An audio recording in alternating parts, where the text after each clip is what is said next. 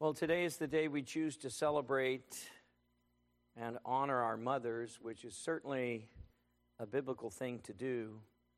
Paul writes in Romans 13 and verse 7, "Render therefore to all their due, taxes to whom taxes are due, custom to whom customs, fear to whom fear," but then this, "honor to whom honor."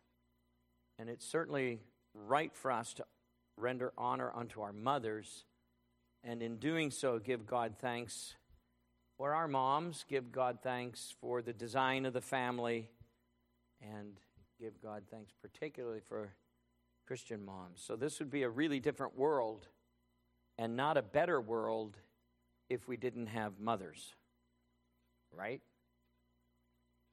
I mean, wasn't it your mother that stopped you from leaving the house? How often did your mother say, "You're not going out like that. Turn around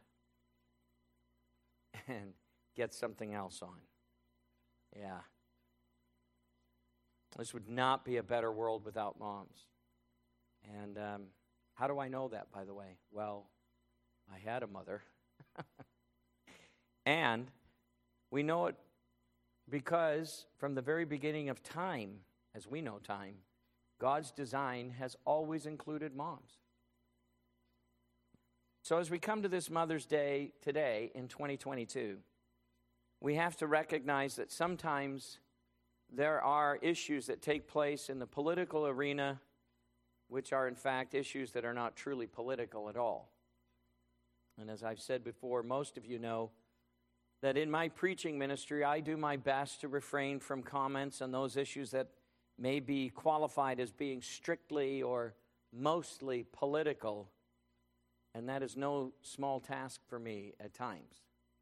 However, we have seen once again in this past week that there are those times when issues in politics transcend the political and even the judicial arenas and must therefore be addressed within the church, that it may be properly considered through the lens of the Scripture. And so with all that we've seen this week, I want to remind you that the Bible tells us that all life is precious, but particularly the life of the unborn, the most vulnerable among us. With the issue of abortion as being played out in the political and the judicial arenas, the reality is that this is actually a moral issue, and it's a moral issue which is clearly addressed by the Word of God. And it's a moral issue which indeed must be contended for through the faithful ministry of the church. And so when it comes to abortion, we hear what the politicians say. We hear what the angry women in front of the Supreme Court say. And this week we've heard what the Supreme Court may be ready to say. But as ever for us as Christians, the most important question for us is, what does God say? That's the most important question for us to consider. Now, for our purposes, I believe that it's not an accident that this leak of the possible striking down of Roe v. Wade has all occurred in the week before Mother's Day, and it's all occurred before the midterms. And in one way, hasn't it been amazing to see how quickly people have been able to remember and agree upon the simple definition of what a woman is again? That was a miraculous sort of event that took place this week. However, as Christians, we have never been confused about the definitions of men and never been confused about the definitions of women. For, once again, I will say that the simplicity of our Bibles helps us with the complexities of life. So on this Mother's Day, with this background, let's look to the Word of God, for indeed in it we find the necessary answers for life and for living. And as we begin, we're going to address some issues that are related to all that we've seen this week and even this day, Mother's Day. So take your Bibles, if you would, and turn to Genesis chapter 1, the portion of Scripture that was read for us this morning. Genesis chapter 1, and as you turn there, I will just say that this is a church that believes in the literal interpretation of Genesis chapter 1 and Genesis chapter 2 and Genesis chapter 3. Okay? This isn't myth. This is the Word of God. And we take it as such. All right, so this portion that was read for us by our brother this morning, Genesis chapter 1, look at verse 26 and 28. Genesis 1, verse 26, then God said, let us make man in our image, according to our likeness. Let them have dominion over the fish of the sea, over the birds of the air, and over the cattle, over all the earth, and over every creeping thing that creeps on the earth. So God created man in his own image. In the image of God he created him, male and female he created them. Then God blessed them, and God said to them, be fruitful and multiply, and fill the earth and subdue it.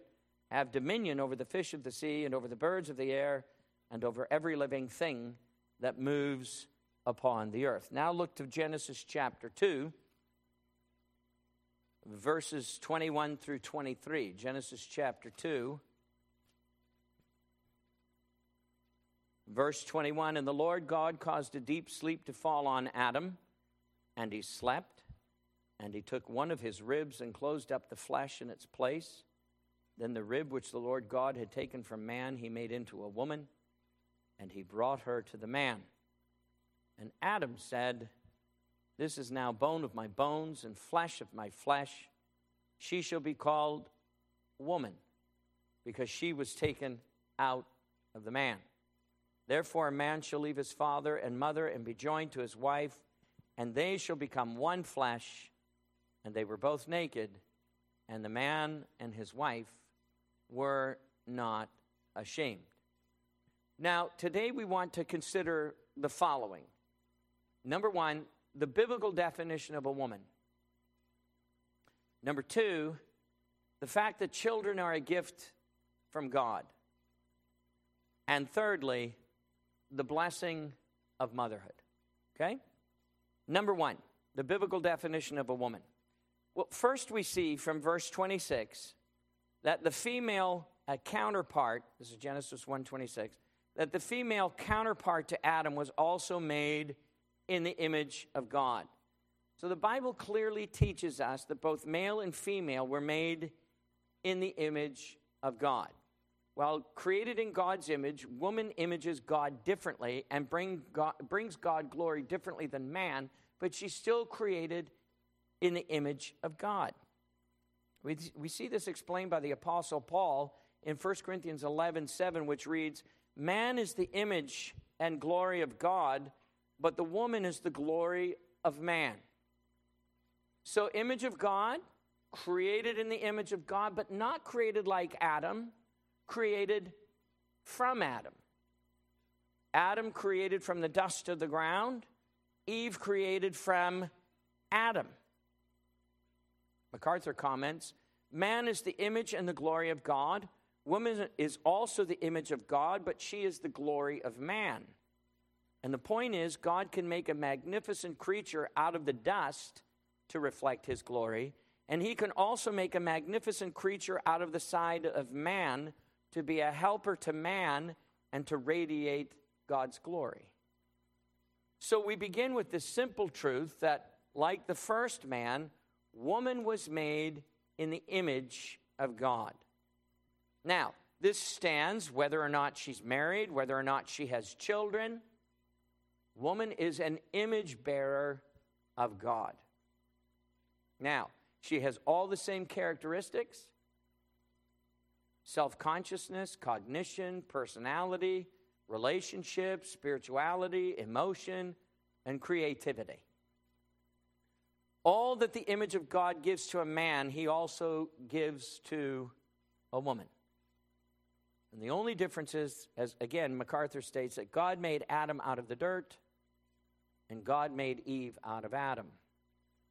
Therefore, the first biblical definition of a woman is this: the Bible makes clear that women bear equally the image of God. Secondly, we note in verse 27 of Genesis 1 that God made them male and female, an image bearer, but then we see distinction in that God makes male and female. And that's in Genesis 2:22, where we first see the use of the word woman. So just look there again, Genesis 2:22. And we note that it's God himself who uses the term first. Then the rib which the Lord God had taken from man, he made into a woman, and he brought her to the man. And Adam said, this is bone of my bones, flesh of my flesh. She shall be called, what? Woman. She should be called woman. So here's the first use of the word woman. Now look at verse, again, 23. Bone of my bones, flesh of my flesh. In your Bible, is it indented? Does it look a little different than the text before it? Some have said that this is actually Adam just being exuberant about the gift of Eve to him. And he's exuberant, and it's either a poem or a love song. You know, guys do crazy things when they first fall in love, right? It's a pity we don't keep it up afterwards. And this is the idea here from Adam. It's either it's a poem. Wow, this is that's for me. Wow, bone of my bone and flesh of my flesh. I know she's going to be called woman. For she was taken out of man. So it's either the first love poem or it's the first love song. You haven't heard that on the radio, have you? And it's in this where Adam is just responding exuberantly. He gives the name woman. And his expression here is an idiom in Hebrew. Idiom is a figurative meaning, which Adam intends to mean that God's gift to him was his exact counterpart. It's his perfect match. The idiom is the figure of speech. That's bone of my bone and flesh of my flesh. It's a perfect match, perfect counterpart. One translation reads, Adam is saying that she is the completer of me and she's from me. She completes me and she's from me. The Hebraic word usage here then in verse 22 is that God fashioned, or another translation, God built the woman out of the man. So what we see is that God takes the material from Adam's newly formed body and opened his side and used some bone and tissue, bone and flesh, and fashioned and built the woman. Interestingly, the Hebrew word used here for fashion and to build is the same word as to describe a builder who builds something of grace and beauty. That God builds something of grace and beauty into the woman. And she's the perfect counterpart to the man. She is indeed defined as Adam's helper.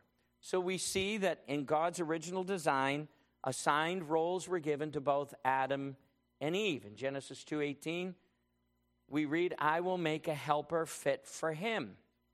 In Genesis 1:28, we see that they were to be fruitful and to multiply. So the scriptures tell us that God created woman as the definition. She is a thing of grace and beauty. She has been fashioned by God. She is the perfect helper fit for the man. And the idea again in the Hebrew is that she is created to be a help to Adam where Adam was deficient. She was created to be his perfect complement and to help him in his God-assigned task, of course, including the task of bearing children. Now, let us hasten to add, there is nothing demeaning in her being called Adam's helper. Nothing demeaning by that. We're not talking about hamburger helper. Okay?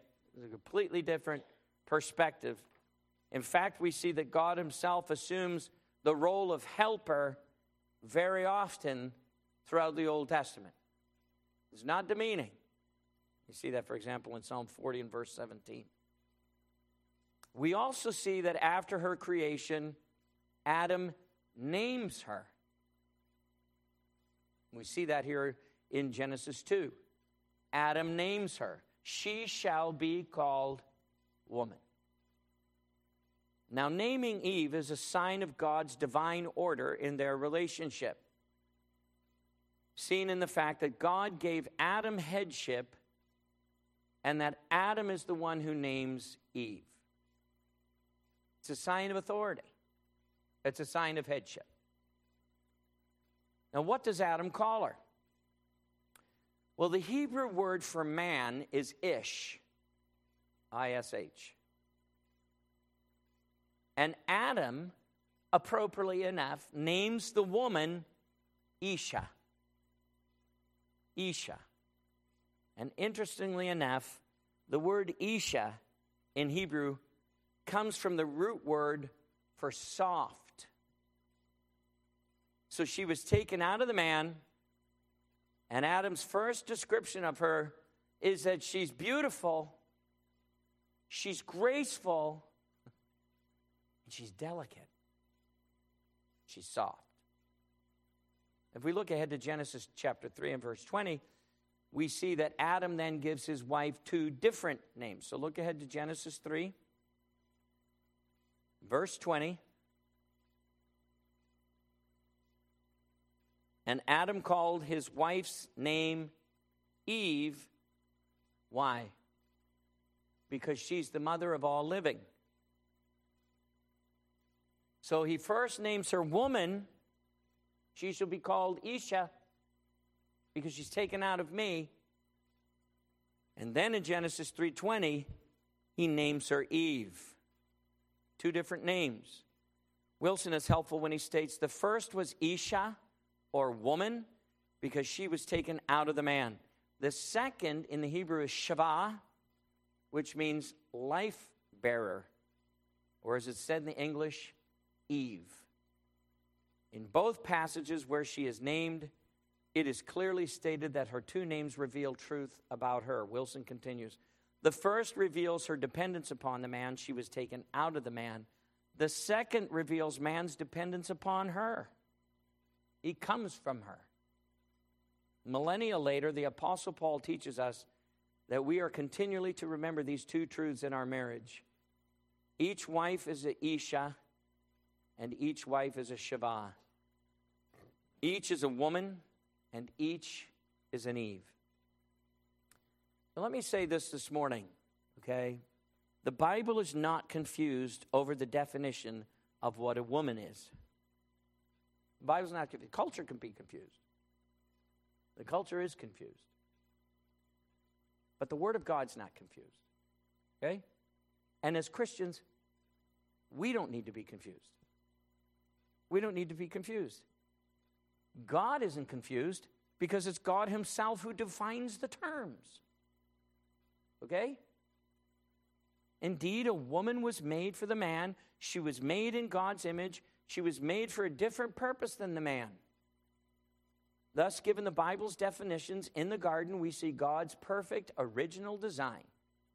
In the beginning, we see that God made one man, one woman, designed them to marry, designed them to leave parents, designed them to cleave together, designed them to have children, and in all of that design, designed them to enjoy the pleasure of his design and thus give him glory. That's the whole picture. And he puts them in a beautiful place in which to do this. And they were to do this in a lifelong bond sealed by covenant, which would indeed evidence the fact that they were one flesh for life. As Christians, we cannot support any other design than the one which God has first established, because what we see in the Garden of Eden is God's perfect design, and it is this design which is the basis, by the way, of all other human relationships. And while the fall and the entrance of sin has marred the picture, this pattern has never changed. This means that God's design for the roles of men and women and the goal of family remains the same. It is a transcultural design. Anytime you see in the New Testament, when Paul, for example, in 1 Timothy chapter 2, when Paul goes all the way, he leapfrogs over everything in history, and then he goes back to Genesis chapter 1 and Genesis chapter 2 and Genesis chapter 3. Anytime you see Paul do that, Paul's not confused. It's not because Paul hasn't been on social media and he doesn't know what he's supposed to think, and he's not told what to say. Paul goes all the way back to creation because he's saying this is a transcultural mandate. This thing transcends culture. It never changes. This is the design. This is God's design. And it's a perfect design. And it's the original design. And so we as Christians we can't support any other design. We can't support a guy and a woman living together. We don't support that. You can pretend all you want, but we don't support that. You can waltz around your little house and say, we don't need a piece of paper to tell us that we love each other. Go ahead. Go ahead.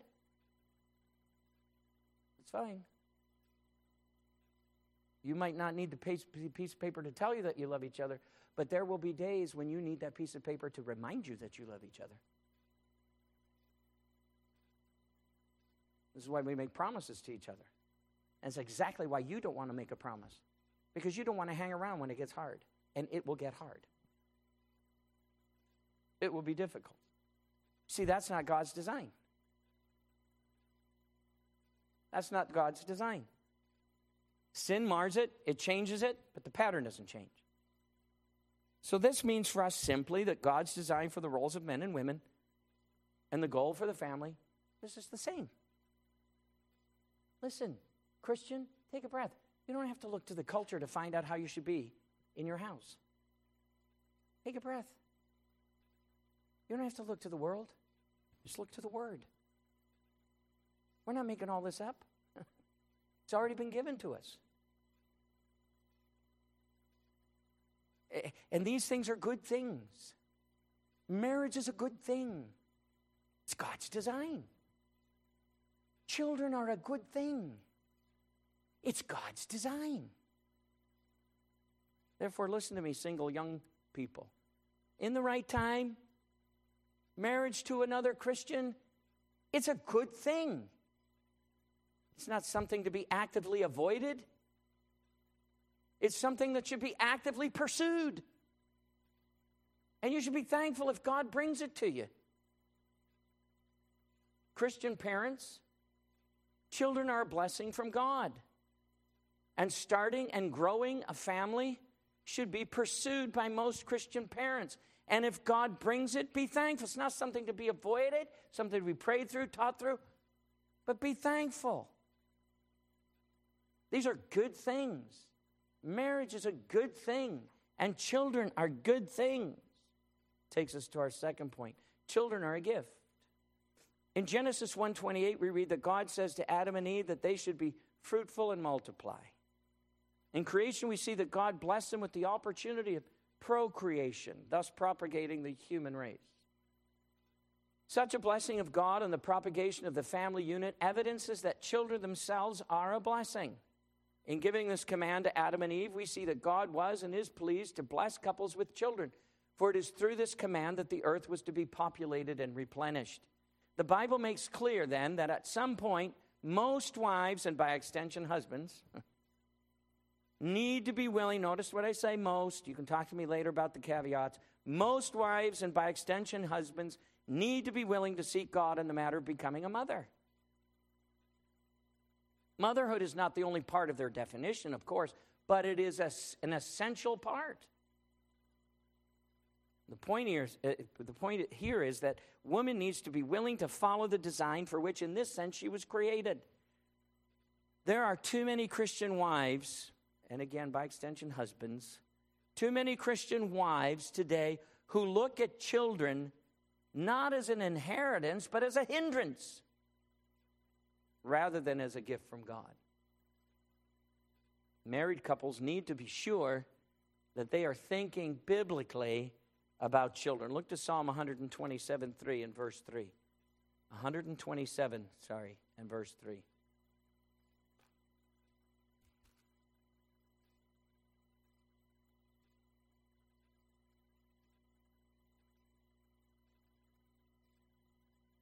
127:3. Behold, children are an heritage from the Lord. The fruit of the womb is a reward. Like arrows in the hand of a warrior, so are the children of one's youth. Children are a heritage. So the Bible makes clear that children are derived from the Lord and therefore to be seen as a blessing from his hand. And children come only through God's will and blessing. So just as an inheritance does not come from the labor of the son, but rather comes as a gift of the father or the mother by the means of their blessing, so too God is saying our children. It's an inheritance. That's why the psalmist compares children to this, coming as a gift from God. Indeed, the Bible makes clear that children are a blessing to individual families, and they are also a blessing to society as a whole. One commentary states, the prosperity alike of states and individuals depends on nothing so much as on the abundant progeny of children. But children are manifestly the free gift of God.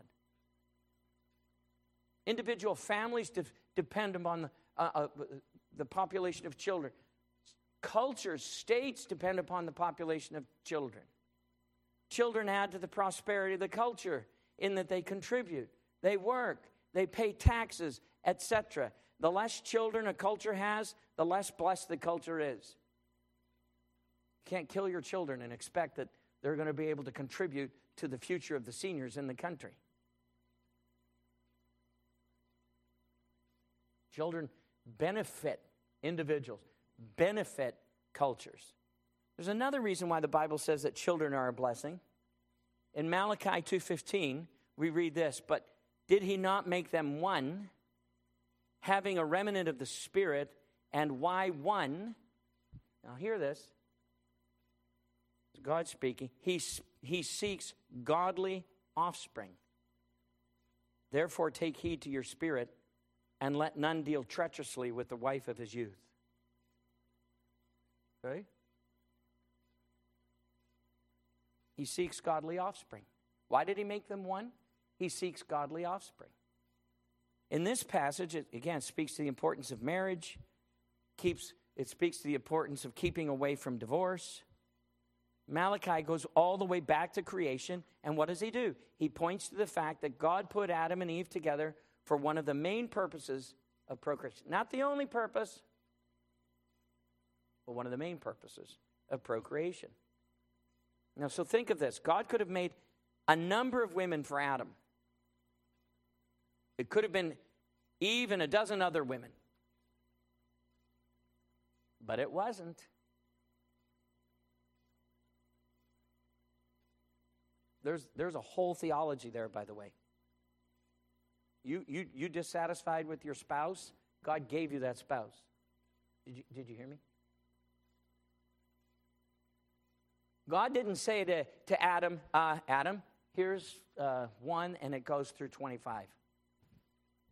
Pick one or take them all. He made the perfect counterpart to Adam. You start thinking about your marriage, that your spouse is your perfect counterpart and not your enemy, your marriage will change. Your marriage will change. Not a dozen women, just one. Why? Because Malachi says it was so God himself might be given godly offspring. One translation says a noble and excellent seed. That God might be given a noble and an excellent seed. Adam was given only one woman to be his wife because legitimate offspring could come only through true and lawful marriage. So the gift of children and marriage are seen together. Marriage is a blessing of God, and children are a blessing. Why? Because God says that he is seeking godly offspring. Christian parents, then, should not treat lightly the responsibility to seek God regarding having children. Considering both marriage and children from this passage in Malachi, Gill is helpful when he warns, therefore, take heed to your own spirit. Take heed to your affections, that they do not go after other women, and be led thereby to take them in marriage, and to despise and divorce the lawful wife, as it follows. And let none deal treacherously with the wife of his youth by marrying another or divorcing her. Seeing then both children and by necessary extension marriage as blessing from God's hand is a biblical perspective. Saints, some of you should be careful regarding the way that you're thinking about your marriage this morning. Some of you should be careful about the way that you're thinking about having children. Do not quickly dismiss your God-given responsibilities in this area. You took an oath before God and witnesses.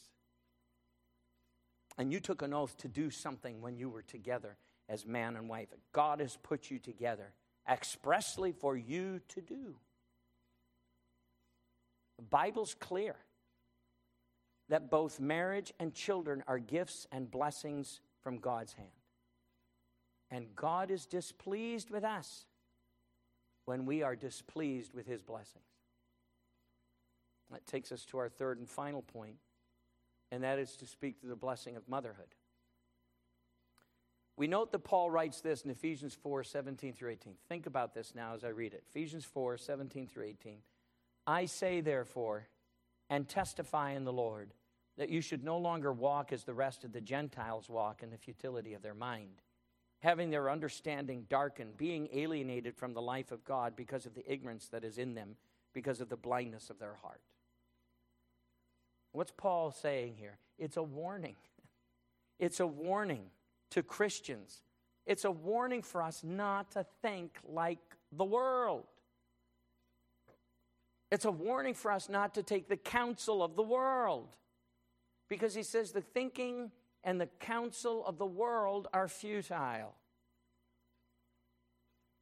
So given our context today, Paul's warning is that we have to be careful not to think like the world when it comes to understanding the definitions of men, when it comes to understanding the definitions of a woman. We're not confused. You need to be confused. I feel sorry for those who are confused. We want to think like the Word of God and not like the world about our marriages.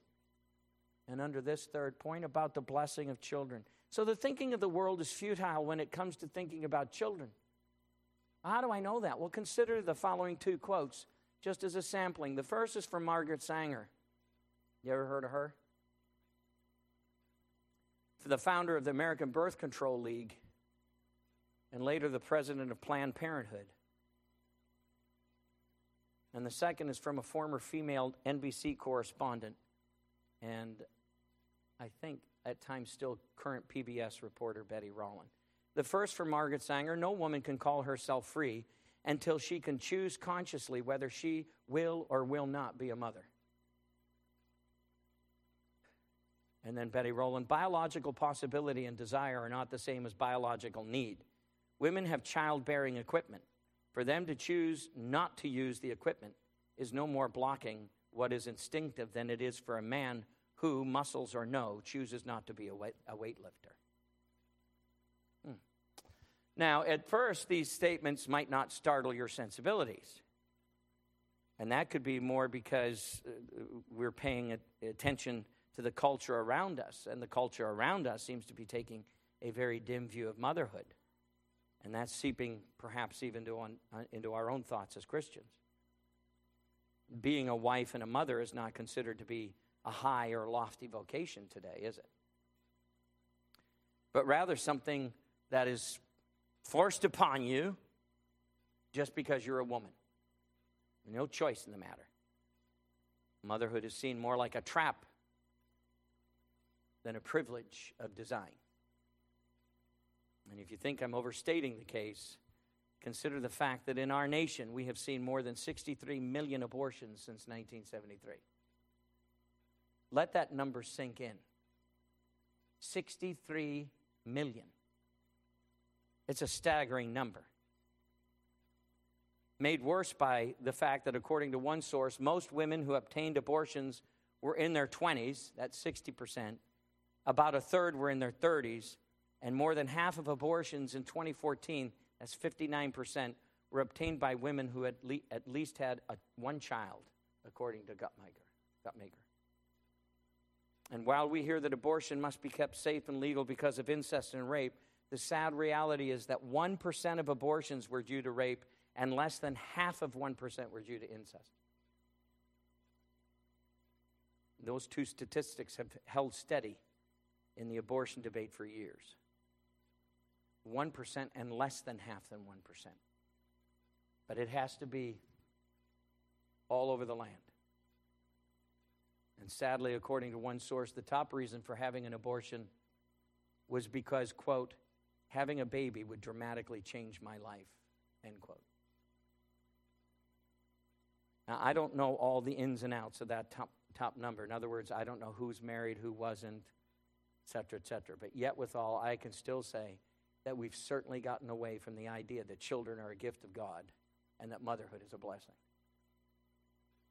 What sad numbers these are, precisely because they represent our cultural attitude towards children and towards motherhood.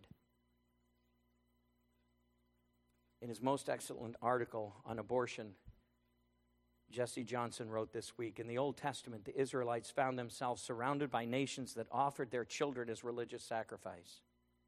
Moloch worship appears to have been commonplace among the Canaanites, and according to Stephen in Acts chapter 7, it became a prominent feature of Israelite culture. Who was Moloch? According to the Anchor Yale Bible Dictionary, Moloch was a Canaanite god who was worshipped primarily by parents burning their children as a sacrifice. Customs appeared to have been varied. Sometimes it was the oldest son. Sometimes the ashes were built into the family house, as in they were put into a jar and placed literally in the cornerstone of the house.